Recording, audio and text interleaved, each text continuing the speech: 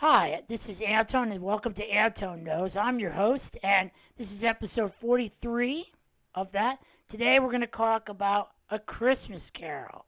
Scrooge, you remember him? Bah, humbug, that fella.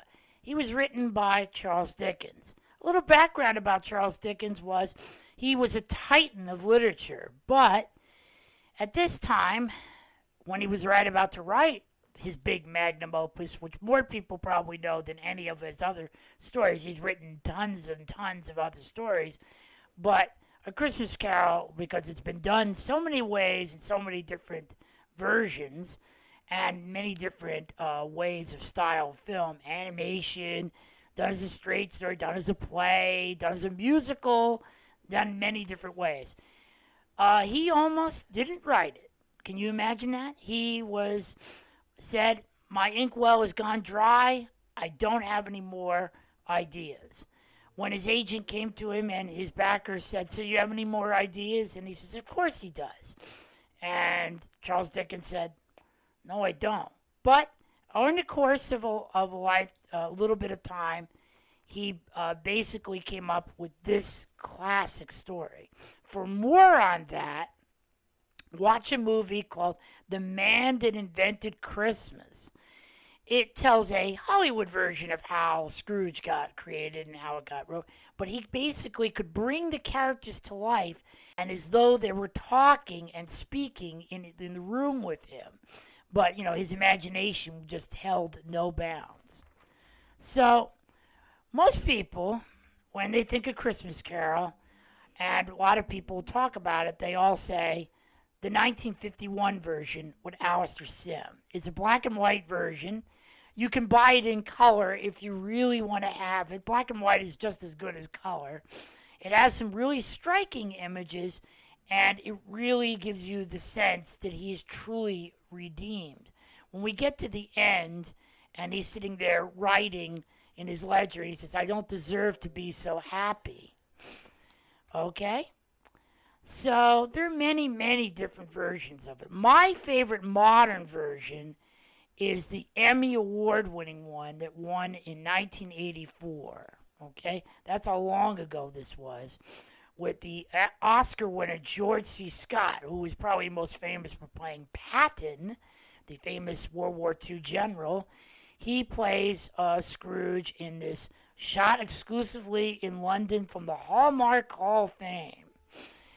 Interesting about it is that Mark Stritchson, who played the young Scrooge, played Turlough on Doctor Who, and there were tons of others of critically acclaimed British actors. The fellow who played the Equalizer originally plays the Ghost of Christmas Present. Okay, it's spooky when it needs to be. It's not scary when it not needs to be. They do all the classic lines, it's bah humbug and all that.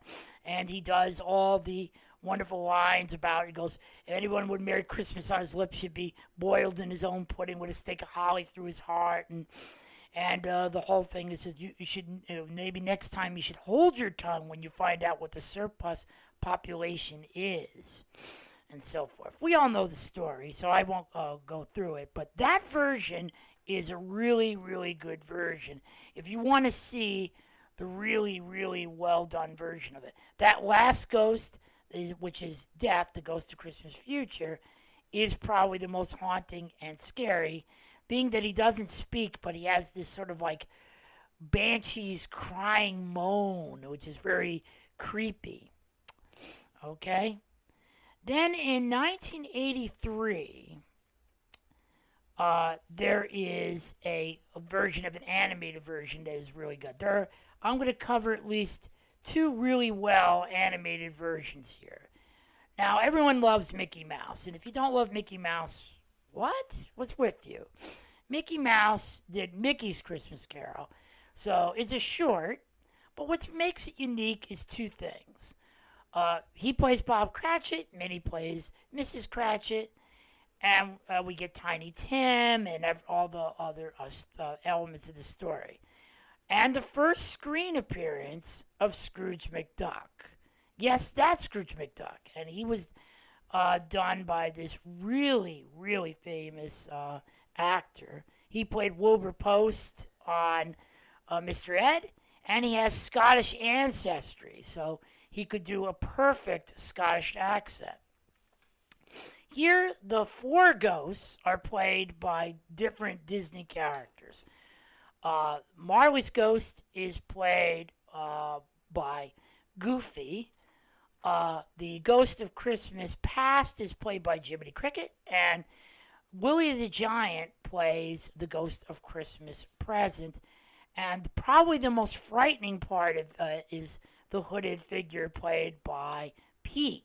He's been in a lot of villains' parts. Here he was voiced by, I think, Jim Cummings for the first time. And when he takes his hood off and lights a cigar in the cemetery, he says to Scrooge, "Why, yours, Ebenezer, the richest man in the cemetery." And he throws Scrooge down into this grave, and he looks like he's headed for help. "No, please, I'll change. And, of course, he does. Now, many people I know don't really like Mr. Magoo very much. Now, I don't know why. I'm a big fan of classic cartoons and classic cartoon characters. In 1962, Mr. Magoo did Mr. Magoo's Christmas Carol. What I love about this is this. They do some Mr. Magoo stuff at the beginning and at the end. When he does, he wanders into the wrong theater because he's nearsighted and he can't see. That's his whole gag, right? So at the end, all the stage comes down and everything. But when we get to the play, he plays Scrooge. The only thing that's a little weird is they do the second ghost first, and they do the first ghost second. Why? I don't know. And we get really great Broadway-style songs. Now, of course, Mr. Magoo is voiced by the great Jim Backus. We all know him from Gilligan's Island. He did dozens and dozens of TV shows, including his own show. And he was in Rebel Without a Cause, where he played the dad. He was in dozens and dozens of TV shows, but and Mr. Magoo, he loved playing Mr. Magoo. He said that was one of his favorite characters to play. It was sort of him as a bungling actor. This was so popular, this TV special, they showed it year after year after year like Rudolph. They decided, well, you know what? He's so popular, why don't we do more stories like this, where he's sort of acting in a play. So they did versions of him in Snow White and the Seven Dwarfs. Then they did him as Gunga Din. They did him as Friar Tuck and Robin Hood. And as Dr. Frankenstein in Frankenstein. Yes, if you look it up, you'll find it. It was called Mr. Magoo's Storybook. And then they did Mr. Magoo's America and so on and so forth. It was really, really great. And it is probably... So when you want to talk to kids about Scrooge, I would say show them either one of these versions because they're shorter than the original version. Now, Mo Rocca, the reporter who used to be on The Daily Show, and then now he's on Sunday Morning, about a few years ago, you can go on a Scrooge tour, a Charles Dickens Scrooge tour in London. So they asked the docents or the tour guides, what is the best version of A Christmas Carol? And they said, The Muppets Christmas Carol. Now, you would say, the Muppets, really? Now, I love the Muppets. I love Jim Henson's creations. They're wonderful. They're a big part of me and of childhood. And they have a really wonderful sense of humor. Can they do A Christmas Carol? Yes, they can. And they do it as a musical. And they have Scrooge as the great Michael Caine. There is a song that's cut. Some of it was on the DVD. Some of it's on the video. And it was in the original version, but it's cut for some reason. There's this really heartfelt song that is cut. No one really knows to see why. Brian Henson, Jim Henson's son, who looks a lot like his dad, worked with his dad on post-production before this movie went out. And he was there on set with him to make sure everything was right, and worked on Kermit and a couple of other characters that he was famous for doing when they did A Muppet's Christmas Carol. And that's sort of the last time that he worked together. And then he passed away before they finished the movie.